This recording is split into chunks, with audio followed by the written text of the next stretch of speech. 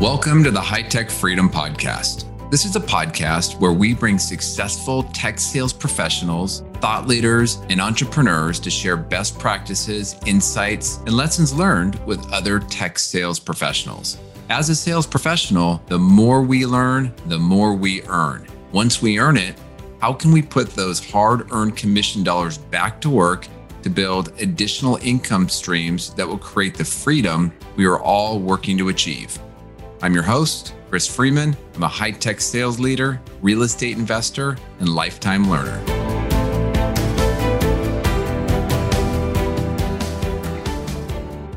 Welcome to the High Tech Freedom Podcast. I'm your host, Chris Freeman. And for our next episode, I'm excited to have Bronson Hill, who has been a highly successful sales professional in the medical device world.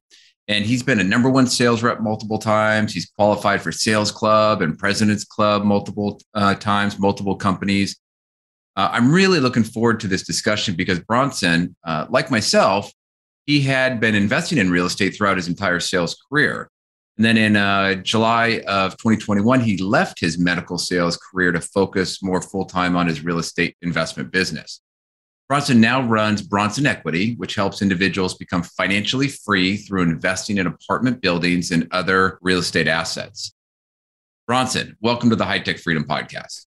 Chris, I'm so excited to be here, man. I love talking about this stuff. I love talking to people that are in sales because it's such a unique role that most people don't understand. And you're constantly pushing yourself to get to kind of that uncomfortable situation where you're trying to get the sell, ask another question, and grow. So I love personal, conversations like this. I love helping and contributing, giving back in any way I can. Well, thank you. Really appreciate it. So can you just share a little bit more about your sales career and journey? Yeah. So I, for 10 years, I did medical device sales. And like you mentioned, I was President's Club. I think it was 4 out of the 8 years eligible. And so did very well there. Was very happy. Started kind of, really started kind of in phone sales for a while. And then I really wanted to get into medical device sales. And I'm sure a lot of people can relate is like you want highly technical sales in a certain area, but you don't have expertise in that. So you just kind of work your way up. You start at, one company, you keep going, you try to develop yourself. And then over the years, I'd had a rental property in another state. Basically, my goal, I think what I was doing about 5 years ago was buying single family houses in the Cleveland area at around $15,000 to $30,000 each, which was great. We're putting some money into renovating them. But my goal was to get 30 of these and to leave my job, because what I wanted to do is I really wanted to have freedom over my time. And, I realized with my sales role, even though it wasn't, directly a time for money trade, it wasn't like I got paid this much for this hours or, these type of things. I still had to be there and I still had to maybe 30 hours a week. I got paid really well, but it was just hard to leave. It's like, it's the golden handcuffs, right? You get paid so well and you kind of work yourself into a role, but it's just not intellectually challenging anymore. It's not something that I was continually growing. And so I wanted to get to a place where I could develop passive income. Thought I'd do it with single family, had an encounter with a relative where I kind of said, why don't you consider multifamily? And that kind of I began on a journey of just how do I actually go about this multifamily thing when I really don't necessarily have a lot of money to invest, but how do I get there? So that was kind of part of my journey of how I got started. Okay. I talk about this a lot is, we're in high-tech sales, not because we absolutely love high-tech sales. I mean, it's great, it's challenging, it's interesting, it's innovative. But part of the reason we do it is because there is an opportunity for a tremendous amount of upside and good income. And the idea is you're doing that because there's something else that you're striving for, some other freedom or some other thing that you're looking for. And so it's a great way to build up some momentum to get there. You've achieved it. That's really cool. Yeah, and I'm happy to share too. I know a lot of folks are in sales. And so obviously there's some things I've learned about sales and just, giving some tips on things that I found to be helpful. I'm happy to share on that too. I think there's a lot of, it really is a skill set. It's a trade. It's a craft that we do. Nobody wants to be sold to or have a salesy person around, but a really high, caliber salesperson, people really enjoy the experience, right? And that's what you want to be as a high value person. So I have a lot of admiration for people that are tuning in, that are really trying to add value to people. And that's what I hope this conversation does as well. Definitely. Well, let's dig into that a little bit. So if you think back over your sales career in the medical device space, or maybe even before that, I mean, what was your best position that you had over your career and why? Yeah, so my best position was my last position that I left. And again, I was making, just between 200 and 260K a year. I got to where I was working about 30 hours a week. So even then, maybe even less than that, maybe 25 hours a week. But I was going into heart surgery. We had a specialty device that basically would sand calcium out of the coronary arteries. A lot of stuff now through heart surgery is done through little wires you come in through the wrist or hip crease, and then they use tiny little balloons and these stents, which are little metal devices that kind of open things up. So before they would do that, they would go in and use our device, which was a sander. And so it was just really interesting to see, kind of the space there, really learn that, spend 4 years there, just working with cardiologists and just learning something very specialized that I never even took an anatomy class I think in high school or college. So again, I'm doing something that's very specialized. I learned a lot about that area, but I think the best thing, I did have a pretty good boss. I had a couple good bosses there, and a great boss makes a big difference when you're working a job. So I think that's like one of the number one factors to being happy in your job.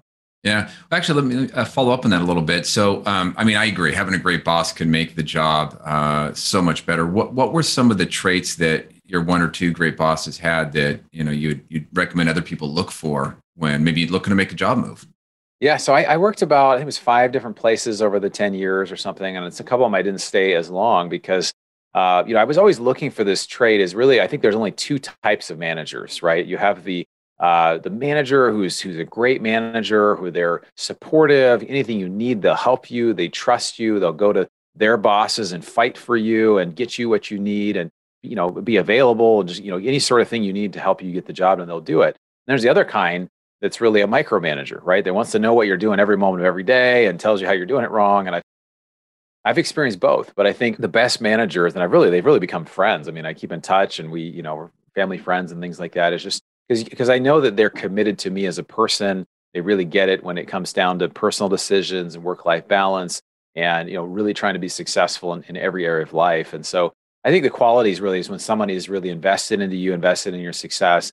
They're willing to fight for you. They're willing to support you rather than just to please their bosses and to really try to control what you're doing and just not only control the outcome if you want this result, but even like the little steps all the way along the way it can be really challenging because then you almost have to manage your manager, and it can be pretty difficult.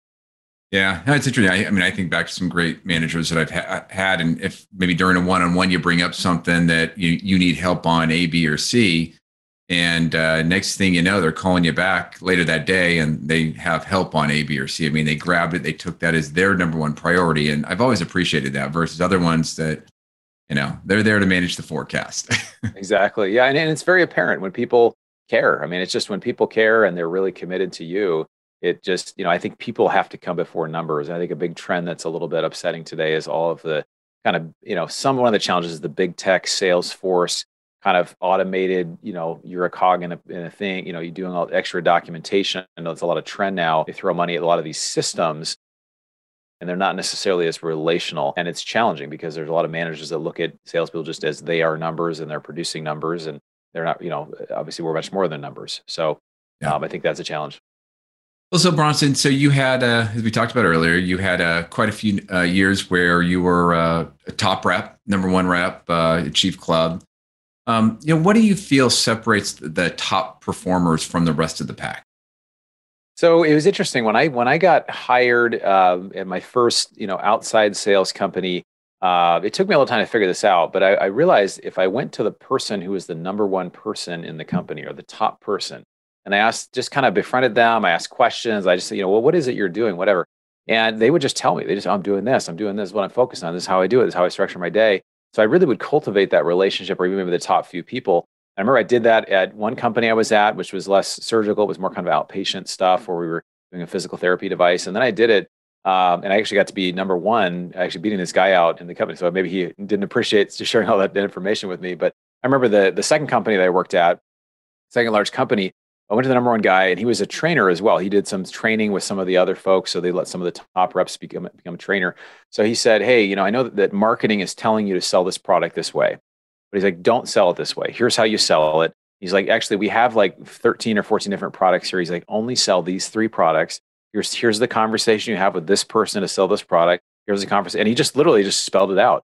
And, it's amazing how people that are successful most of the time are really willing to share that information if they're collaborative. And that's usually why people get there. And so when people would ask me, and even now people ask me, how did you do this? Or how did you do that? I want to share that stuff because I think it's really, really helpful. But a lot of people don't ask those questions. They don't approach those people in an honoring way or in a way that's like, hey, I respect what you're doing, and what is it you can do. So I think that was one of the biggest tips that I learned is just going to the top people and learning how they do it, being willing to do things differently, and trial and error. Why do you think people don't approach the other top performers to learn from them? I mean, I think, anybody who's in sales, I mean, it's a competitive environment, right? We ranked, every day, every week, you're competing against other people. So, it's kind of I mean, I hate to say it, but in some organizations, you have kind of a win-lose mentality. If this person gets first, then I can't get first. Or, if they're doing really well, then that makes me look bad. And I think that, I also think to be able to ask somebody in a way, it shows a degree of humility. It's a humble person that can go and ask and say, hey, I'm new here, or hey, this is what I'm doing. I'd love to really know. I mean, you've had some great success here. What is it you're doing? And in a way, you can kind of really honor and respect what someone's doing, so they feel encouraged and built up. And also, you're just really acknowledging where things are at. And I think for some reason, it's hard to do that for a lot of people. I think for all of us, but I think when we can just kind of get to a place of humility and say, hey, this person is achieving the results that I want to achieve. So if I can approach them in a way that honors them and shows humility, you can get priceless information. So I think I just think I think some of it's ego is the reason why we don't do it.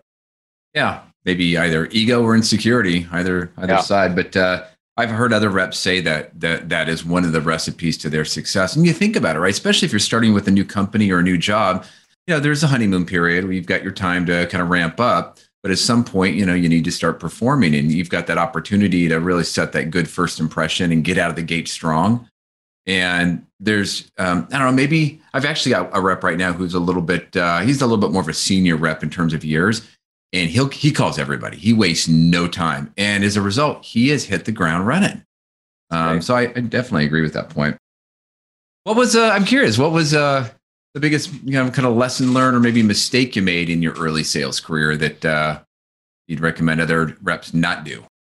Yeah, so it's interesting. Sales is such an interesting experience, and it's especially in outside sales where I imagine a lot of your folks are outside sales where you don't necessarily have an office. You're going in, you're selling, selling to businesses. In the beginning, I would go in, and it just felt really awkward for me. I mean, I had kind of sales where I'd done stuff at a retail center, in high school, and sold cell phones, when I was in high school, and that was some experience. But to really understand the sales process, I would go into medical offices, and I would just start, feature and benefiting them. Hey, this is what we do. We do this, we do whatever. And of course, the gatekeeper who's the front desk at whatever medical office would just shut me down. They'd be like, oh yeah, okay, yeah, we're good, And if I was lucky, I might be able to schedule a lunch 6 months down the road. Or if I wasn't, they'd say, we're not interested. And so what I started doing is I completely changed my approach, Chris. I would basically come at it and say, hey, how do you address this problem? And they'd say, oh yeah, well, we deal with this. This is my well. And I say, okay, well, what does that mean for this? And I just basically start to ask questions. And I asked 2 or 3 really good questions, and then they'd tell me all this information, and then I'd be like, and then they'd be like, wait, who are you again? I say, well, actually, I'm a consultant and I help solve this problem. And so then they're like, oh, let me introduce you to the manager. So it would just be a whole different conversation. So I think the idea of it's, really good sales, it's inquiring and asking questions, and it's really uncovering the need before you ever present what it is the solution that you provide. And it's so easy to forget that in sales. Even when I was in sales, it's so easy to forget that. It's so easy to forget that it doesn't really matter what you have. It doesn't really matter what product or whatever you're selling. And even what I, do now in real estate, it doesn't really matter. It just matters is what does this person need and what is their perceived need, and can I meet them there and help lead them in a conversation? And I think that's the best salespeople do that. Yeah, so true. And especially in a technical industry, we spend so much time training people on the products, the technology, and inherently all the reps know that they need to go ask questions. I mean, they know that, otherwise they would have been hired as a sales rep in the first place. But, meeting after meeting, and I've been on a lot of ride-alongs where they're looking for that where they think they can maybe position the features and benefits of that product, and then boom, they're up there talking, and it's not always landing. So it's it's a great point.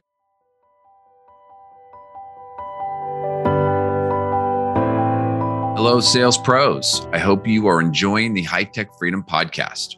If you are interested in learning more about passively investing in multifamily real estate, you can download our educational ebook at hightechfreedom.com. While there, you can also sign up for our newsletter where we will provide insights on real estate investing, as well as sales tips so that you can continue to crush it in your high-tech sales role. Now, I often hear people say, I'll get to that later, or I'll read that book later. Well, there's no time like the present to improve your knowledge. So I hope you take advantage of at least the newsletter. In the meantime, please reach out if I can help out in any way. Now let's get back to the show.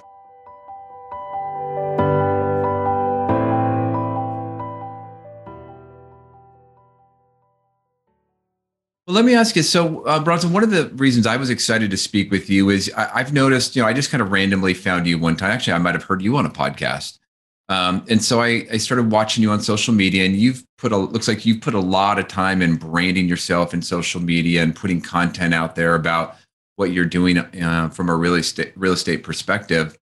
How critical do you think social media is in either selling or developing your brand to be able to sell more?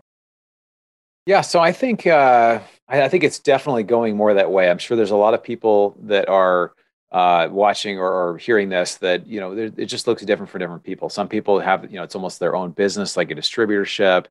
Some people are doing something at a large company, which I kind of did. A couple large companies. Also did some startup stuff. Social media is more. It's around more and more and more, and it's a great way to connect with people. To be honest, I didn't do it as much with my when I was doing medical sales. I really didn't do as much with social media, a little bit, but with my real estate, I do a lot because it really is a way that, especially, living in Los Angeles and just, when I was in outside sales, I'd just be meeting people all the time. I'd be going to different medical offices and hospitals and clinics, and I was out a lot. Well, now I pretty much work from home. I go to conferences and events. They tend to be mostly in Texas. I know we did have one here recently in Los Angeles, but it's just been a more challenging place to get connected to people. So I do social media. I put stuff on LinkedIn. I put stuff on some of the other socials, and I have a YouTube channel as well. But I do think it is something that is necessary for some to be able to grow their business. However, there is a lot of activity on social media, and just being a live person, that if you actually do physically, you call on different offices, it really will set you apart than just being a phone or social media or some sort of like non-present person. So I do think that there's a huge advantage. The more automated and the more technical and the more social media there is, the more benefit, I think, for sales reps. If you actually just show up, a lot of good things can happen. Even if they tell you not to, you can't be there, or they kick you out. It's still a good thing to show up because you're continually putting yourself out there. Well, so knowing what you know now, how might you have used social media differently when you were doing your medical device sales?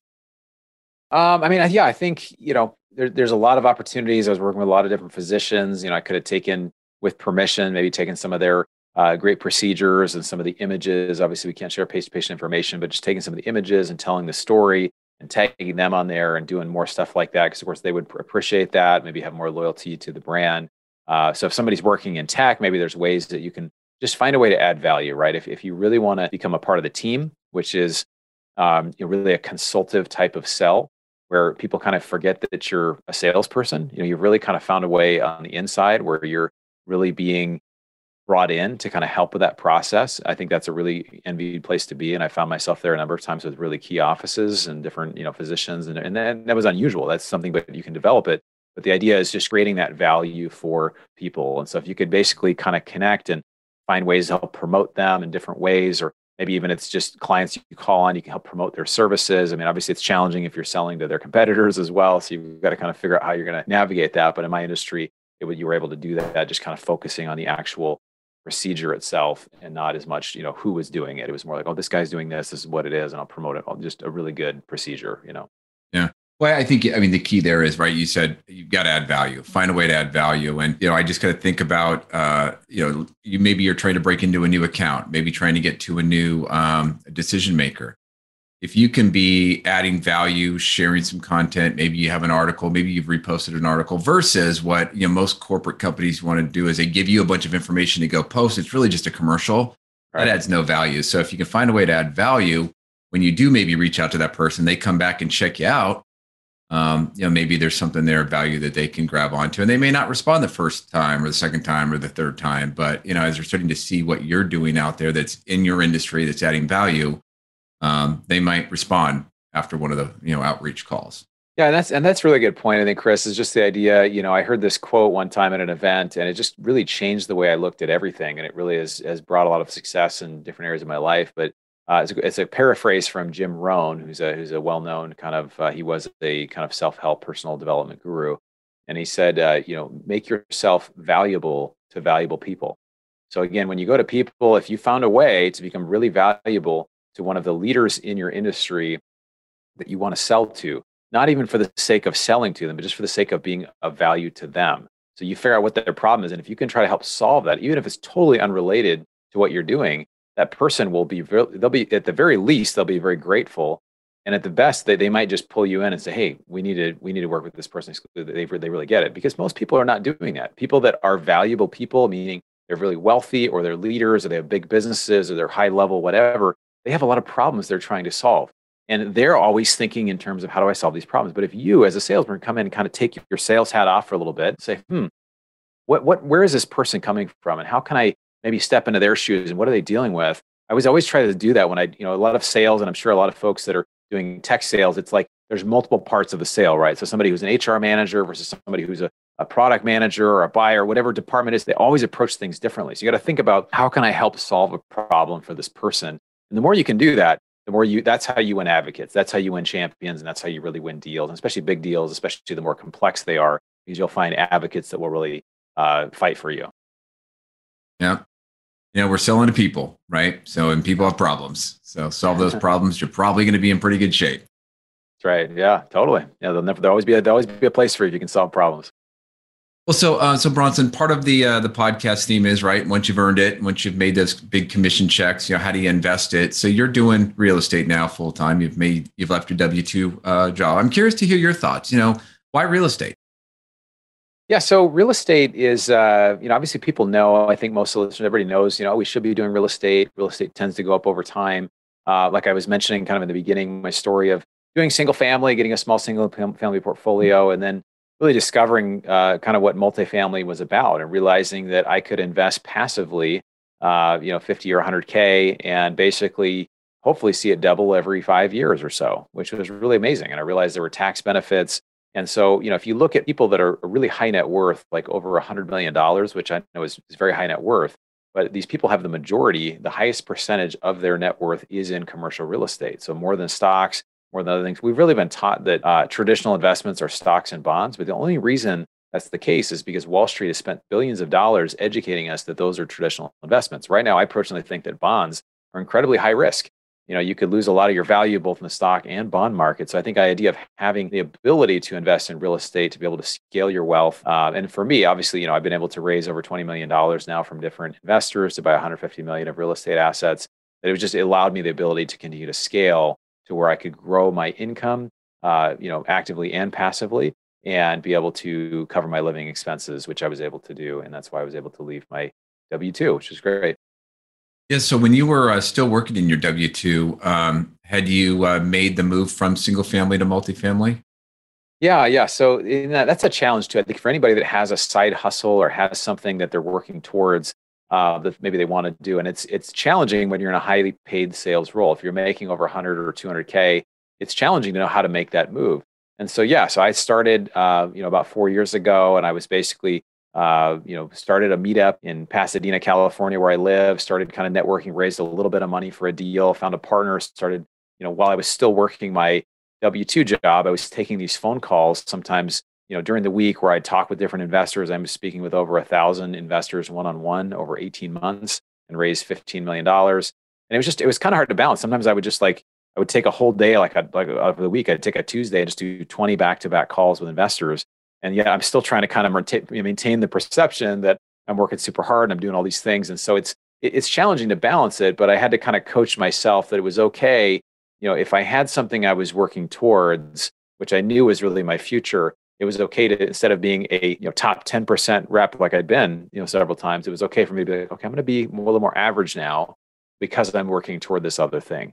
And but yeah, it's been quite a journey. But I think for me, it just walking through that and trying to scale. I mean, you mentioned social media. It was challenging to scale up my real estate business because I knew if I really put my stuff out there it could potentially hurt or even destroy my W-2 great job. But at the time I did it, I was really ready to leave. And it kind of did happen. It kind of happened in a way where a boss's boss saw a post and what's this Bronson Equity thing, and started to get curious. So I would say with social media, if you do have a side hustle or if you're trying to do something else, just to be aware that people see it, people watch it. You can't actually go on LinkedIn and block everybody in your company so they can't see any of your stuff, but then that can kind of limit some of the other stuff you're doing as well. So it's been an interesting journey though to kind of make that transition. Yeah, I bet. So when you were doing before you hit the multifamily, then you had some single families. Were you actively, were you self-managing all of those or? Yeah, so I had, I live in Southern California. I had a house in Montana and several in Cleveland, Ohio, and I had property managers for all of them, but I would get calls, every week or the tenant's not paying here, or the toilet's out over here. We've got this issue here with the city, and it just continually there was stuff coming up. So that's what over time I started to realize that single family investing really wasn't as passive because I couldn't scale it up as big as I wanted. For me to my goal at the time was to get 30 houses in Cleveland and be able to retire with passive income. But I realized it just would be a lot of work. I'd be trading a lot of work. one job for another versus an apartment when you get, a 30 unit or you get 100. Actually, when it gets more efficient, when you get over 80 units, it gets much, much more efficient. You get much better property management. It's really a financial asset. If one person moves out, it doesn't destroy your whole month, versus if I've got 4 houses and one person's out, I've got a 25% vacancy. Or let's just say you have one house, it's 100% vacancy. So the idea of just being able to scale was really attractive to me. Yeah, interesting. So, I know I've talked to a number of people. They're always trying to figure out, all right, where do I invest? Do I invest in the stock market? Do I invest in real estate? But then I hear real estate is really hot right now. I don't want to buy at the worst time. I mean, what is your perception and take right now on the commercial real estate market as a place to invest? Yeah, well, it's really interesting right now because a lot of people think in terms of real estate goes up, real estate goes down, and in general, we've seen that, right? We saw that in 2008. We saw the crash. We saw houses come down. Things have really been heating up. But also another thing that's happened with COVID is that we've created 40% of all the currency that exists just in the last 2 years. So if you really think about that, we really haven't had a time in history where that's happened. So everybody's wondering, why are prices going up? Why is everything costing more? And so the long-term trend, I think, is really very inflationary, meaning assets such as real estate will generally cost more. Now, there's a difference between people ask, well, how's the real estate market? And I was like, well, which market? Real estate isn't necessarily an asset class. You have single family, you've got multifamily, you've got commercial of all different kinds, you've got people that do short-term rentals, you've got, and then let's say in Los Angeles, well, what market of Los Angeles? Is it a nice area? Is it not a nice area?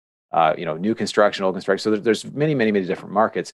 So in Los Angeles, we've seen a lot of single family housing and across the country have doubled or tripled in the last 8 to 10 years.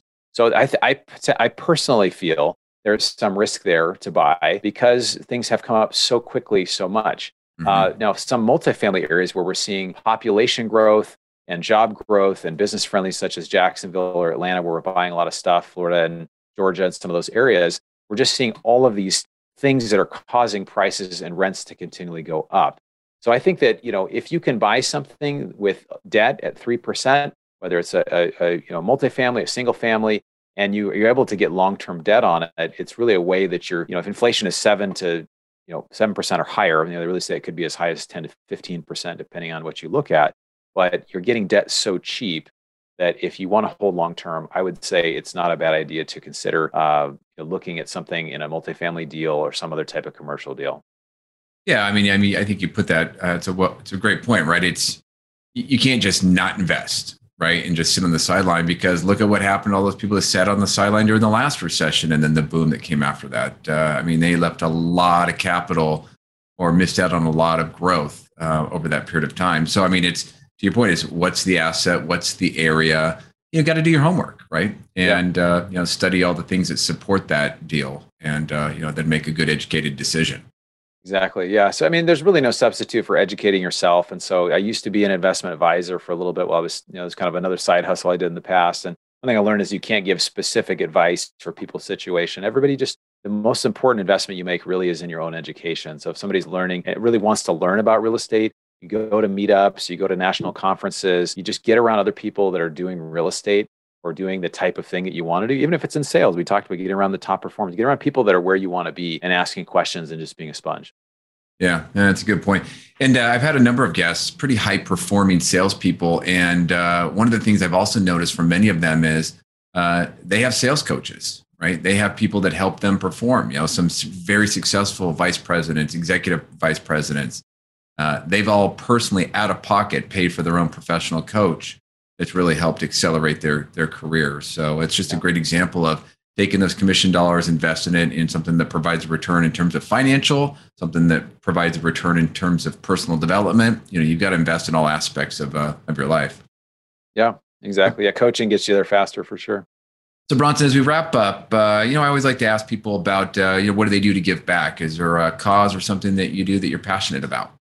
Yeah, so my big why is I want to generate a lot of capital and make a lot of money to be able to fight human trafficking in the world. So today there are 20 to 40 million human slaves in the world, which is more than there have ever been in history. And it's just kind of unfathomable. It's hard to know. It feels like a big, some people just are shocked or just have no idea this is the case. But my sister started an organization called Dressember.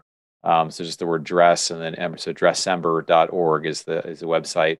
And they've raised $15 or $20 million to help create awareness, to really advocate for a lot of different places. And this happens in the U.S. as well. It's not just overseas, but there's a lot of ways to get involved in the cause. But I think it's something that we need to continue to fight and do more, or else it will get worse. And so that's something I've really dedicated my life to, is just to try to end human slavery in the world. Yeah, and if somebody wants more information about that, we'll include that in the show notes. So if a listener wants to get hold of you, Bronson, how can they reach out to you? Oh, yeah, they can reach out. My site is bronsonequity.com. I have this report, which is the single best investing strategy during and after a pandemic. It's 24 color pages. It just talks a little bit about real estate and multifamily investing, some of the compelling things when you compare it to the stock market.